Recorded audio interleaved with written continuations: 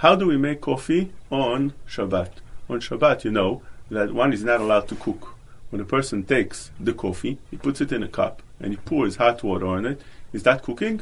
So we need to know a few halachot concerning that. First of all, cooking is only on Kli Rishon. Kli Rishon means the urn that's sitting, that's considered Kli Rishon. It's connected to the wall, and then the water in that urn, all the water in that urn is considered Kli Rishon. Kli Rishon is something that's considered something you could cook, is mevashel. Not only Kli Rishon, also pouring from Kli Rishon is something that able to cook. And therefore, if I take a cup and I put in there the coffee, and I put that cup by the urn, and I spill the water from the urn into the cup, those coffee beans inside will be cooked, and therefore that's something that's asur. The pouring of hot water from Kli Rishon cooks on the shell.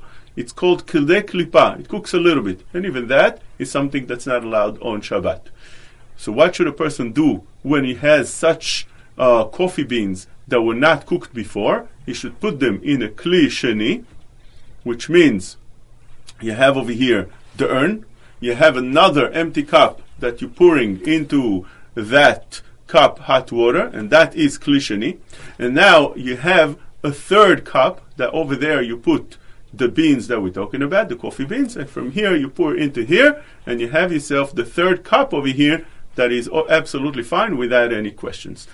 Today, coffee, all instant coffee, is already pre-cooked, and therefore you have much more leniency in that, because when you have something that was pre-cooked, the concept of en bishul achar bishul applies, which means you can't cook something that was cooked already. And that was cooked already, and therefore it would be mutar to actually put the beans inside the cup and pour straight from the water in them. Why? Because those instant coffee that goes in the cup, it was cooked already, and you can't recook it. There is a chumrah that if somebody wants to apply of Rabbi Akiva Eiger, and he says that since the instant coffee becomes liquid instantly when you pour the water on it, so it has a din of a liquid. A liquid, we hold la halacha that yesh bishul achar bishul, you can recook, and therefore if you put that cup right by the urn and the water spills right away on it, it melts the instant coffee right away, that becomes a liquid, and therefore that continues cooking it while it's on the cup, and that would be forbidden according to that opinion of Rabbi Akiva Eiger. And therefore, wants to be careful with that as well. He does the technique we said before.